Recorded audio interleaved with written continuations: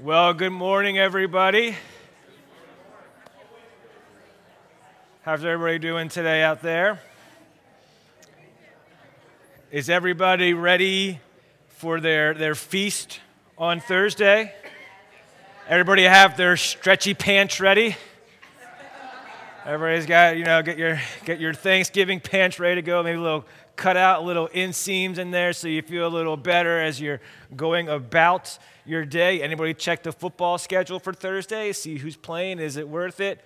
I mean, the Lions always play, so just forget the early game. Sorry, Ginny, but, the Lions are forgettable. She's got babies. But anyways, as you know, as we approach this time, it's a great time to give thanks. And I hope that as we go about this week, as we go about our dinners on Thursday, we remember all the things to be thankful for. And that's what we're going to look at today, this idea of being thankful. Well, today is our upper room service as well. And if you're new with us, our upper room service is just kind of our communion service. It's just a chance for us to keep the kids in the service so that they can understand communion, so that they can partake in communion with us. And as part of that, we get to have a fun little event with the kids on stage. And I want to thank Landon for such a perfect welcoming of Mr. Seth to the stage. It was just fantastic. I guess that's what happens as you hit 40. You just get introduced as Mr. now. But as part of that, I want to have the kids come on up on stage, and we're going to have, as you know, a fantastic time. And I have candy. So, although the chips have already been claimed. Cool. All right, my daughter's coming. Great. All right, here we go. Oh, here we come more. All right, we got more coming up. Whew, thank you. So, because the kids are in service, we bribe them with candy, and I bring them up on stage to kind of help us understand some of the things that we are going to be doing today. So, I need a couple, everybody come over this way. Wander over this way. Perfect. Now, who likes to race? All right, I'm going to say the two boys. All right, so the girls, you guys can step up. I know boys are so competitive, so Trevor, come on up here. All right. Ooh. There's some intimidating faces going on here. All right, we're really going to make the camera people work today as we're up here. So thumbs up from Abby. There we go. All right, so as you're following, here's what you do. I didn't tell you how you were going to race, though, did I? No. All right, so I want you to put one foot in the air. There we go. And I want you to hop across the stage. Not off the stage. Stay on the stage, please. Insurance only covers so much. So, everybody ready? Lift that foot up. There we go. Oh, we're going that way? Okay, ready. On your marks. Get set, go. Stay on stage. Oh, man, that was close. Very good. Now you guys can stay there.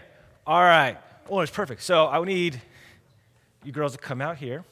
I need you to get a partner. I want to just go 2 and 2, okay? So I need you to come over on this side of the stage. What's your name? Me? Yeah. Anna. Anna, you come over here. You're going to stand right here. What's your name?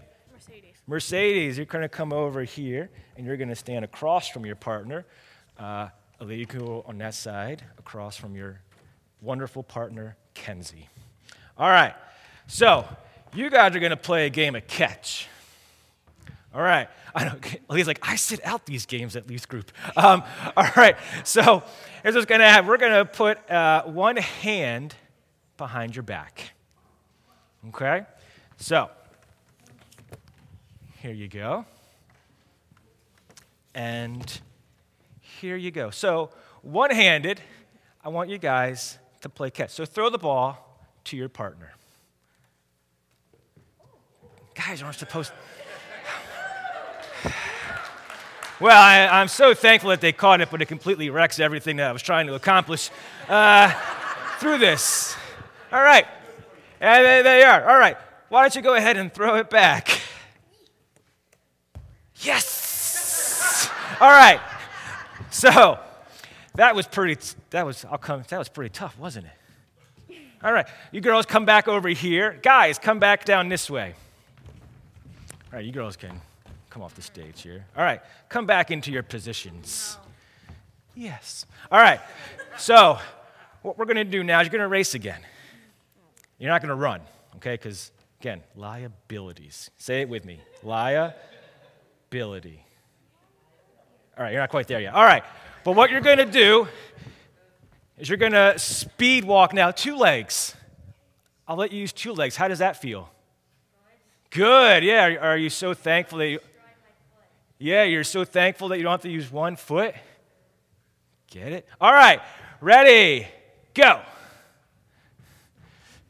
You guys walk pretty good. Like that was almost like a wedding march going right down there. All right. Very well. They got like professional ring bearers or something. All right. Go back into your positions. And now back into the positions of playing catch. Now, what do you girls think your guys are going to get to do this time? 2 hands. But you already caught it with 1 hand. So, all right. Here we go. Go ahead. Ready? Throw. Great job. Yeah, give it up for him. Give it up for yeah. All right. Now throw back. Oh, see, was that easier? Was it easier to walk instead of hop? Yes. All right, you guys can grab some candy and head back to your seats. You see, they had a hard time at first hopping or maybe catching with 1 hand. This is like that Halloween, like leave the bowl, just take 1, right? And they're all going to take millions of stuff. There you go. All right, this isn't like lunch or anything. All right, so you see well, I didn't see something. Something would happen here. But yeah, so as they were going through that, it was harder. They went through a hard struggle. And what it did, it made them reflect on life as they had it then as what we would say is normal, catching with 2 hands, running. They could be thankful for those circumstances. And today we're going to see the circumstances that God brought the Israelites through and how it was supposed to make them look back and be thankful for all that he had done in our lives. And that's where we're going to be. And I'm going to invite you to open up your Bibles. We're going to be in Psalm 106 today. So we're going to be looking at the whole psalm. It is a long psalm. So we are going to not read the whole thing in one sitting, but we are going to kind of walk our way through it. Anybody want some candy? Anybody want anything? Let me do my impression. Here we go. You guys are there's like 6 people over here. So we're just throwing it out. And then Todd, it's not softball season right now, Todd. I don't know how the arm is. Let's see what we got. Oh, man, that was not good at all. Try something else. I got a little curve going on here. It's not quite working well. Let's see here. Whoa. Hey, again, liability. No one get hit in the eye. No one get hit. Take cover. Let me see. I'm hitting something. You're hearing these dings. Something. Somebody's getting sued. There we go. Oh, whoa. That was a rocket. Oh, man. I like seeing people fight for it. There we go. Oh, man. Oh, man. I got to try and get my nephews in the back. Get my nephews in the back. Here we go. Let's see. Whoa, Robin, I was not going for it, but that was... Craig, I know you can't see. I know. You got cigar smoke in your eyes. There we go. She said these are hard. She said these are hard. She wants different candy. Don't exactly know how long the candy's been around. So if you choke on it, find somebody near you that might know some kind of life-saving. Okay, there's some dough. I can chuck those. There we go. There's some sour. And baskets all empty. So I cannot multiply the candy like Jesus with the baskets. So, as I said, we're going to be in Psalm 106. And I'm so hoping that, I don't know why this has a struggle. This works every other time except when I'm about to preach. So, let's go ahead and do it this way. There we go. Every other time It likes to open. Isn't that technology for us? So as we see, we're going to study this Psalm 106 and see what God has for us. You know what the interesting thing about Psalm 106 as we look at it is we're going to see a recording of Israel's history. And a lot of times when you're recording your history, you kind of want to highlight the good things, right? Where you were always doing right and succeeding. And that's how a lot of ancient literature was as they wrote about their cities and their nations. But here we're going to see something interesting is that they're actually going to write about their negatives. They're going to write about the things that they did wrong. And I think it's important for us to see those, like when we're hopping with one leg or we're catching with one arm and seeing how those moments point us to where we should be thankful for all God has given us. As I said, it's long, and we're not going to read the whole thing in one sitting, but we are going to work our way through it today. So it makes sense for us to open in Psalm 106, verse 1. But before we do, let's go ahead and pray. Heavenly Father, we thank you for this opportunity to gather in your name, to think about this idea of thankfulness, to think about coming before you and thinking of all that you have done for us, Lord. Lord, we praise you and we worship you this day, and it's in Jesus' name we pray. Amen. So here we are in verse 1, it says, "Praise the Lord. Oh, give thanks to the Lord, for he is good, and his steadfast love endures forever." In this opening verse, we get important instructions that we are to remember. Praise the Lord. Give thanks to the Lord. And then it even says why. Well, what's the why? It says, because he is good, and his steadfast love endures forever. It is this goodness and this love that is going to set the stage for the remainder of this psalm. It's going to be one that we reflect on within the theme as we continue today. We need to remember his love and his goodness. If we could remember these things and the ways in which God has been good to us in our lives, of how he has shown us love toward us. And it says it is never ending. Has God been good to you? Have you seen his love over this past year? The writer continues, verse 2. He says, "Who can utter the mighty deeds of the Lord or declare all his praises?" The mighty deeds of God are too many to count, he says. Who can recount? Who can express for all that you have done? It's impossible to give him all the glory he deserves. We can't even comprehend his mighty and great deeds. And I was reflecting on it, I was thinking back into the Gospel of John. And in John chapter 21, it's talking about the miracles of Jesus. And John says these words. He says, "Now there are also many things that Jesus did. Were every one of them to be written, I suppose that the world itself could not contain the books that would be written." You say, look, in the Gospels, we have so much about what Jesus did. But then John comes in here and says, look, there's even more that he did that we couldn't even write about. He says, in fact, if we had the time to write these things, all the books in the world wouldn't contain all the mighty works and deeds that Jesus has done. We give thanks because of these mighty deeds, of the way we've seen him work in our lives. Verse 3, "Blessed are those who observe justice and who do righteousness at all times." God in his promises to his people of his steadfast love and his goodness is for those who practice justice and righteousness at all times. And as we will see in the few verses, we will see failures of where Israel did not follow through on these things. It reminds you as you go through Exodus, and we were there in our 9 a.m. class this morning, if my people will do this, if my people will follow me, if my people, over and over. The desire of God's people should be to live a life honoring to him.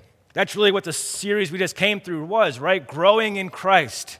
How do we live our lives in a way that brings honor to Christ? We live in a way that brings honor and glory to him. And this is a call for all his people to obey his calling.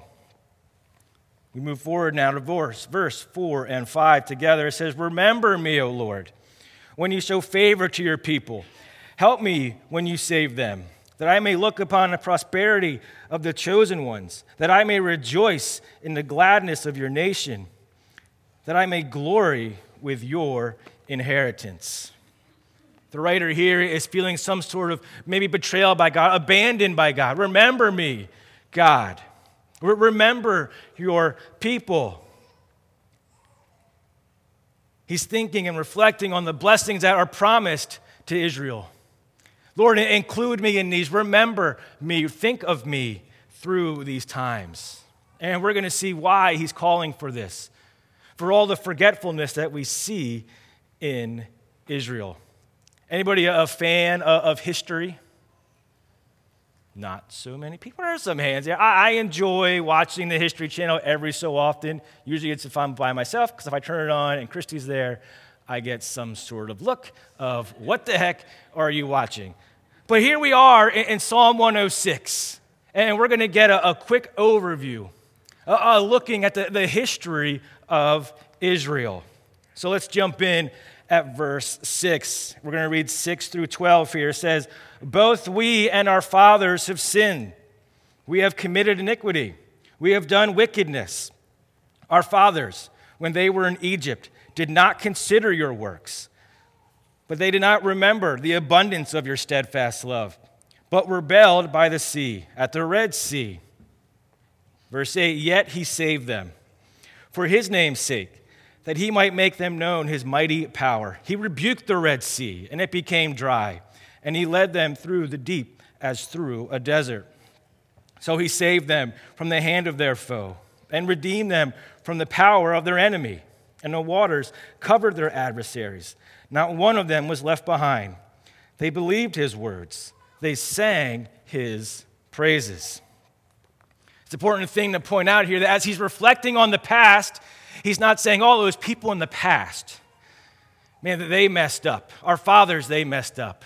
No, he opens up and he says, "We have sinned as well." He says, "We all have sinned. We've all fallen short." And then he goes into the ways in which the nation has fallen.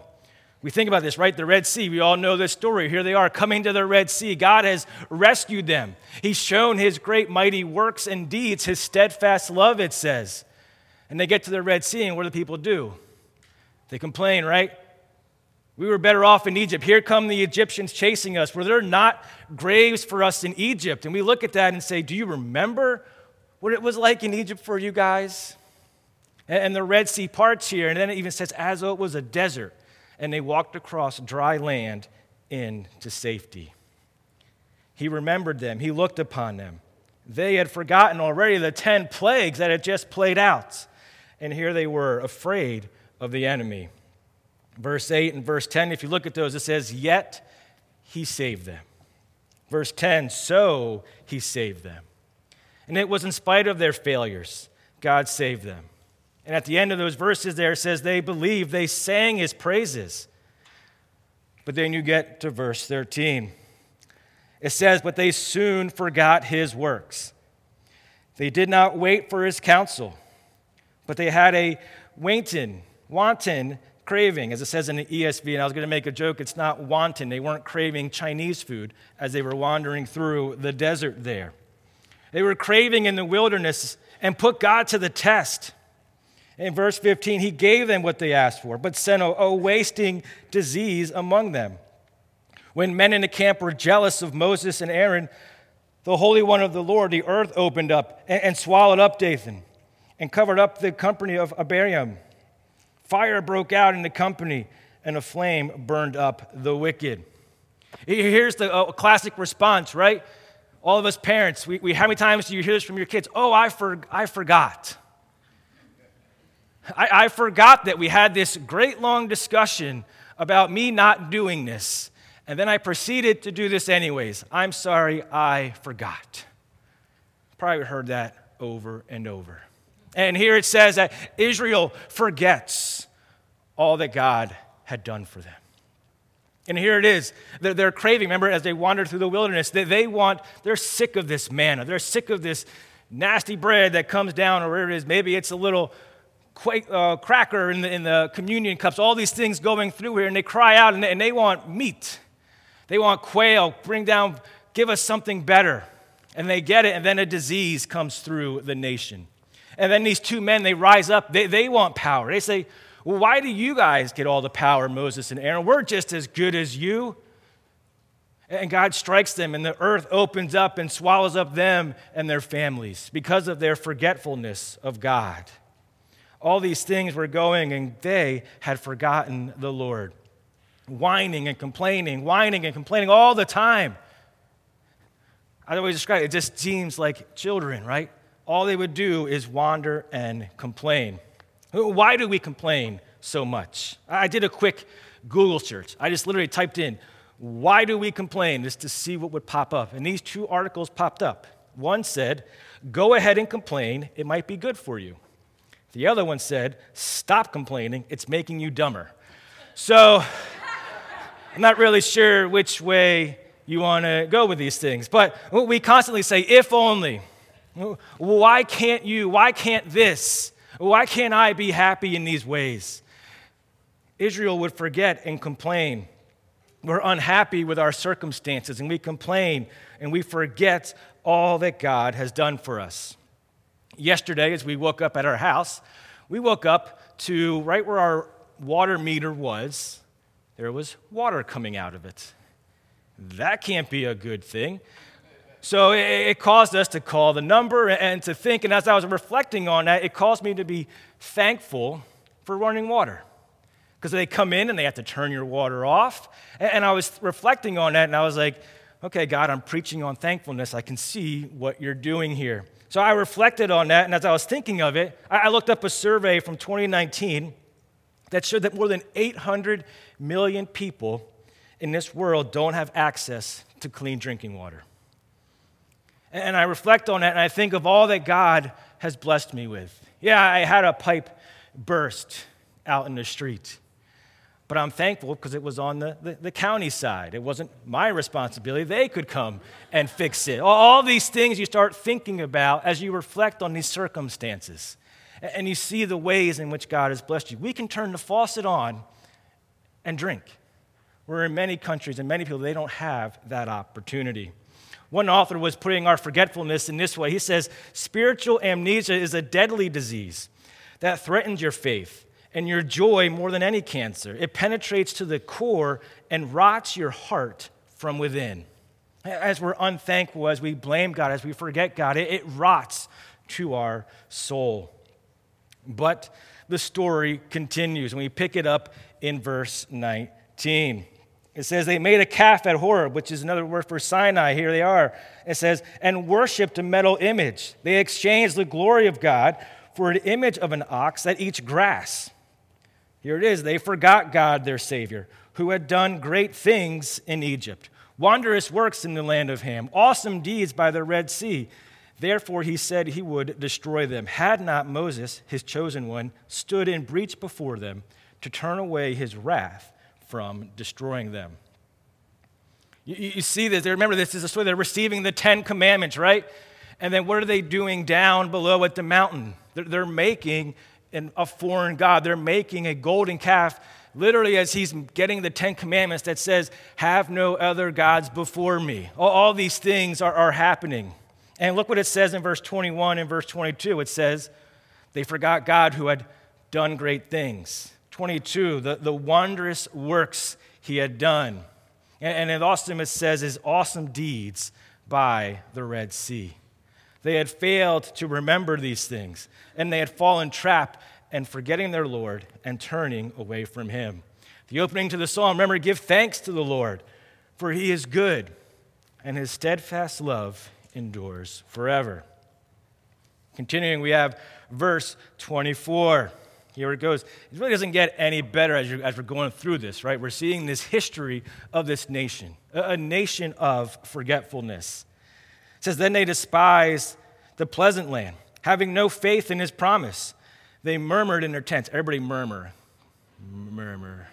You bunch of Israelites, I can hear you murmuring out there. So they murmured in their tents, and they did not obey God, the voice of the Lord. Therefore he raised his hands and swore to them that he would make them fall in the wilderness. and that they would make their offspring fall among the nations, scattering them among the lands. Here it is, right? This is in Numbers 13 and 14, the great climax, you would almost say, of the Old Testament. The promises that were given to them. They're about to enter into the land. Here it is. It's about to happen. But then there's kind of this huge anticlimax. It's like when you're watching a movie, right? And it's building up to this great ending. And then all of a sudden you get sad because it's a terrible end. It's like Titanic. You just say, Leo, get on the door, right? As you're watching Titanic, get on there and save yourself. Or anybody, this is an older movie, older, that makes me sound like Mr. Seth. But from 2004, everybody's seen the movie The Village? It's a terrible movie. It's like this whole thing about, you get this image that they're kind of in colonial America or something. I'm going to spoil it, but you've had a chance to watch it since 2004, so shame on you if you haven't seen it. But it's going through this, and you think there's like these monsters in these woods, and all this thing is happening, and then it comes to the end of the movie, and you realize the monsters are just people in the town dressed up, and then they climb over this fence, and it's literally like modern times. Like they jump out and there's some guard at a guard stand and it's like the modern 2014, not like the 1800s. And you're just like, what did I just watch? And here is the Israelites, they're coming, they're going to enter this promised land that was given to them. And all of a sudden they're like, well, there's giants. There's big things. We don't believe God is going to lead us through this. And God says, I can't believe it. Here you are, this is what I've been given to you. And they turn and they wander in the wilderness again, and everybody has to die before they can go into the promised land. It's a crazy ending for something that's been building up. I can see Abraham in heaven just holding his head like, what are you doing? This is what was given to you. And he couldn't believe what had happened. And it continues on, though, in verse 28. It says, then they yoked themselves to the Baals of Peor, and they ate sacrifices offered to the dead. They provoked the Lord to anger with their deeds, and a plague broke out among them. Then Phinehas stood up and intervened, and a plague was stayed, and it was counted to him as righteousness for all generations.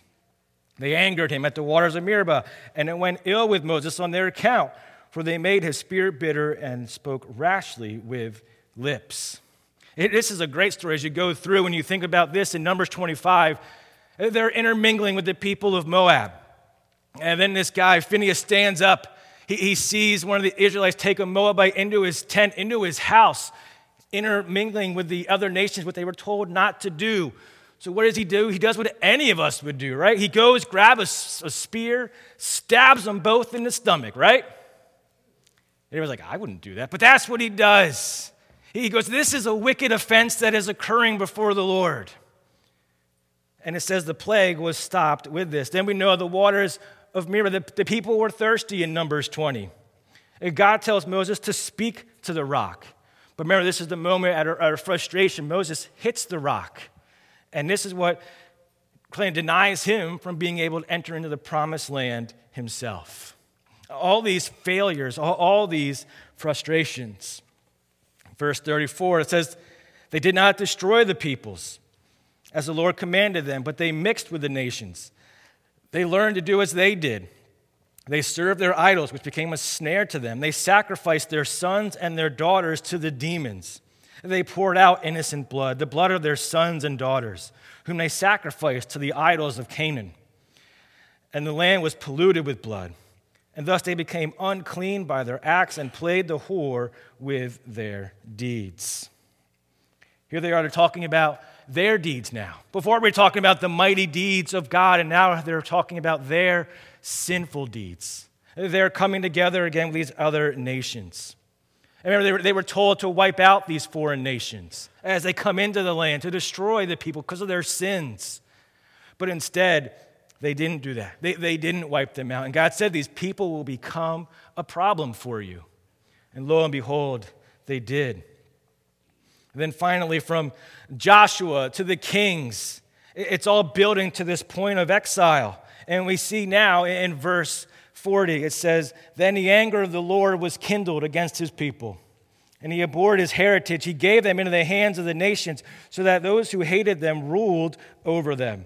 Their enemies oppressed them, and they were brought into subjection under their power. Many times he delivered them, but they were rebellious in their purposes, and they were brought low through their iniquity. Here we have almost a second Exodus here. Instead of now going into the nation of Egypt, they're going into the city of Babylon. They're coming in and conquering them and taking them away. You can almost hear the heartbreak of the psalmist in verse 43. Many times he delivered them, but they were rebellious in their purposes. They continued to forget all the blessings that they had in God. I know you're thinking right now, this does not sound like a very Thanksgiving message, right? No, it sounds like people who have been forgetting all that God has done for them. And you would be right if only it was the focus of this passage was really the focus on the negative aspects. But I think what the writer is trying to point out here is really what he said in the opening verses, the love and the kindness of God. In the midst of so much failure of Israel, God continued to save and provide for them. As the nation is taken into Babylon, remember it is promised that this is only for a little while still, and they will come back to their land. And that's what we see in verse 44 through 48 as we close out this psalm. It says, "Nevertheless, he looked upon them with their distress, for he heard their cry," very similar to the cry in Exodus, where God heard the cry of his people to come and save them. "For their sake he remembered his covenant and relented according to the abundance of his steadfast love." There it is again. "And he caused them to be pity for all those who held them captive. Save us, O Lord our God, and gather us from among the nations, that we may give thanks to your holy name and glory in your praises." Verse 48, "Blessed be the Lord, the God of Israel, from everlasting to everlasting." And let all the people say, "Amen. Praise the Lord." Once again, he has looked upon his people and he has saved them. Now, it wouldn't be the same as they come back into their land. It wouldn't be the great time of the kings, but God would be with them. It would be their home. It's a powerful psalm. It's a psalm of giving thanks in spite of all that God has done. What's interesting here is if you read the psalm before it, Psalm 105. I encourage you to take time today and read Psalm 105, because what that recounts is all the great things God had done for them and the praises they had because of what God had done. And then you see the contrast here in Psalm 106 of them forgetting these psalms. You know, as I was going through this and preparing this, I thought about, what does this mean for us today? How do we live this out in our lives? And the book of Romans kept coming to my mind to see how it opened up this book through Psalms. You see, I reflected on Romans 3:23. "For all have sinned and fall short of the glory of God." Remember in the psalm, we and our fathers have committed sin. We have committed iniquities before the Lord. And it was nothing that they did to deserve it. Israel did nothing to deserve the salvation. And in Romans, it continues. It says, "For all have sinned and fall short of the glory of God, and are justified by his grace as a gift, a free gift to us through the redemption that is in Christ Jesus." We do nothing to bring about our salvation. There is no boasting in what we have done. Israel certainly could not boast, as we see, in anything they had done. It was God's great love. It was his deeds. It was his goodness that brought salvation to us. And Israel kept failing over and over again. You'd almost say they were enemies of God. And this is what Paul addresses in Romans 5 and verses 6. He says, "For while we were still weak, at the right time Christ died for the ungodly. For one person would scarcely die for a righteous person, though perhaps for a good person one would even dare to die." But verse 8 says, "But God shows his" what? "Steadfast love," his love for us, "that while we were still sinners, Christ died for us. Since therefore we have now been justified by the blood, and much more shall we be saved by him from the wrath of God. For if while we were enemies, we were reconciled to God by the death of his Son, how much more now that we are reconciled shall we be saved by his life? More than that, we also rejoice in God through our Lord Jesus Christ, through whom we have now received reconciliation. While we were still sinners, while we were enemies, while we didn't deserve anything, Christ died for us to save us from the wrath of God, the punishment of the cross. For the wages of sin is death, we are told. We see Israel face a lot of death in their punishment, but the gift of God is eternal life. Isn't that an amazing truth to remember this Thanksgiving? To reflect on all that Christ has done for us. But you see, it doesn't even end there. There is more great promise. And in Romans 8:31, it says, "What shall we say then to these things? If God is for us, who can be against us?" As the nations surround us, as the world surrounds us, who can be against us? Verse 38, jumping down, says, "For I am sure that neither death nor life, nor angels, nor rulers, nor things present, nor things to come, nor powers, nor height, nor depth, nor anything else in all creation will be able to separate us from the love of God in Christ Jesus our Lord." You see, God remembers us. As the psalmist cries out, "Remember me, Lord." Nothing can separate us from the great love and the goodness of God, the steadfast love. So as we reflect on Psalm 106 and we think about all that God has done for us this Thanksgiving holiday, we think on the first three verses. Praise the Lord. Oh, give thanks to the Lord, for he is good. His steadfast love endures forever. Who can utter the mighty deeds of the Lord or declare all his praises? Blessed are they who observe justice, who do righteousness at all times. So the first thing we do, right, as we gather with our families, we praise the Lord. Second thing we do is remember his goodness and love, his forever love, his forever goodness. 3, we remember his works. We remember his mighty deeds that we have seen him work through our lives. I think Dan even said it on stage. We could go through and find and see how thankful we are for all God has done in our lives. And maybe it's always the small things, right? It's the pipe breaking on the other side so it doesn't cost us any money. It's his salvation that he brings into his life. And then we live a life, as it says, a life of justice and righteousness. We obey his commands.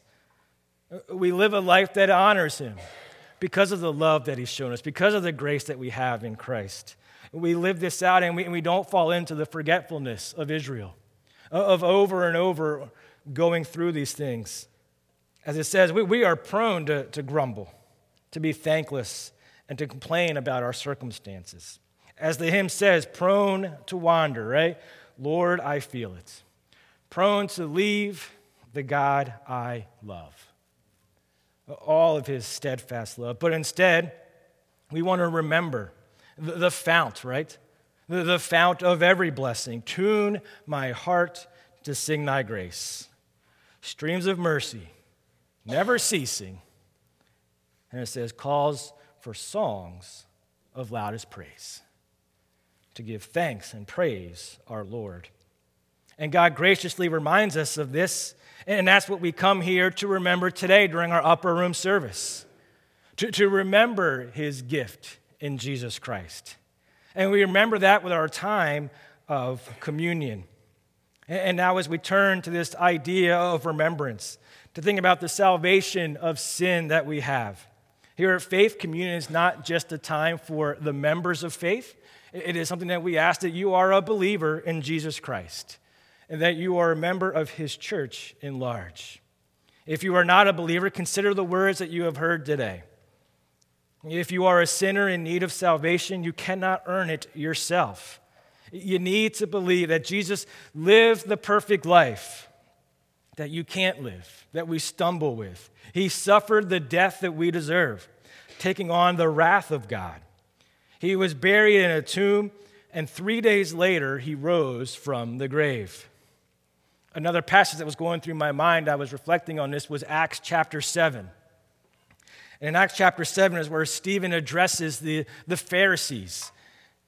And what's he say to them? You've always rejected the message. You rejected the prophets, and now you've rejected Christ. And they didn't like that message to them. Have you been turning your back on the message of Christ? Think about all that he has done for us. Believe in his life, death, and resurrection. Talk with somebody today. If you're online and joining us, email us. Let us know that you want to hear about this eternal life that comes in Christ. You know, one thing that Christ calls us to as we come into this time of communion is a time to confess sins that we have in our lives. And as this time is approaching, we realize, like the psalm said, that we have sinned. So I want you now to take a few moments and in your heart confess to the Lord where you have fallen short in your obedience. Take some time and reflect on that now. I invite you, if you haven't already, to grab one of our COVID-friendly communion cups that are on the chairs in front of you. I'll remind you that there are two tabs on these. The first tab opens up to the cracker, and then the second tab opens up to the juice. Paul, in his letter to the Corinthians, he writes these instructions. He says, "For I have received from the Lord what I also delivered to you, that the Lord Jesus, on the night he was betrayed, took bread. And when he had given thanks, he broke it and said, 'This is my body, which is for you. Do this in remembrance of me.'"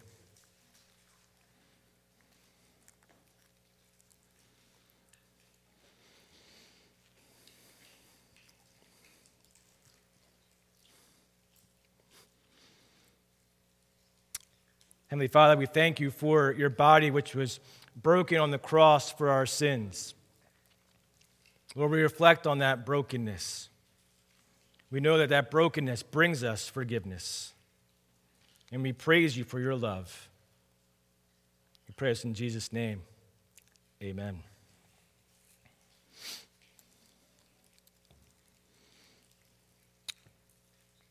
Paul later goes on, and he says this. He says, "In the same way, he also took the cup after supper, saying, 'This cup is the new covenant in my blood. Do this as often as you drink it in remembrance of me.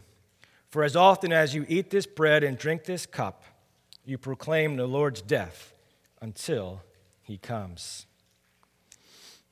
Heavenly Father, we thank you for the blood of your Son, which was spilled out for the forgiveness of our sins. Lord, may we find times of praise to reflect on that, to think about all that it cost him, Lord, and all that we gain in his grace. Lord, we pray this in Jesus' name. Amen.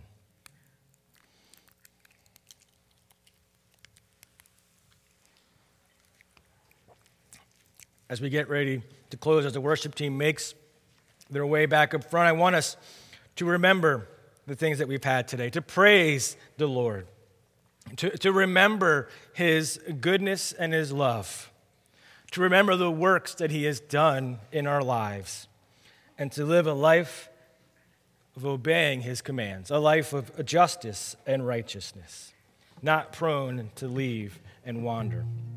Stand with us as we get ready to close, and we hear words from 1 Timothy 1:17. "To the King of the ages, immortal, invisible, the only God, be honor and glory forever. Amen."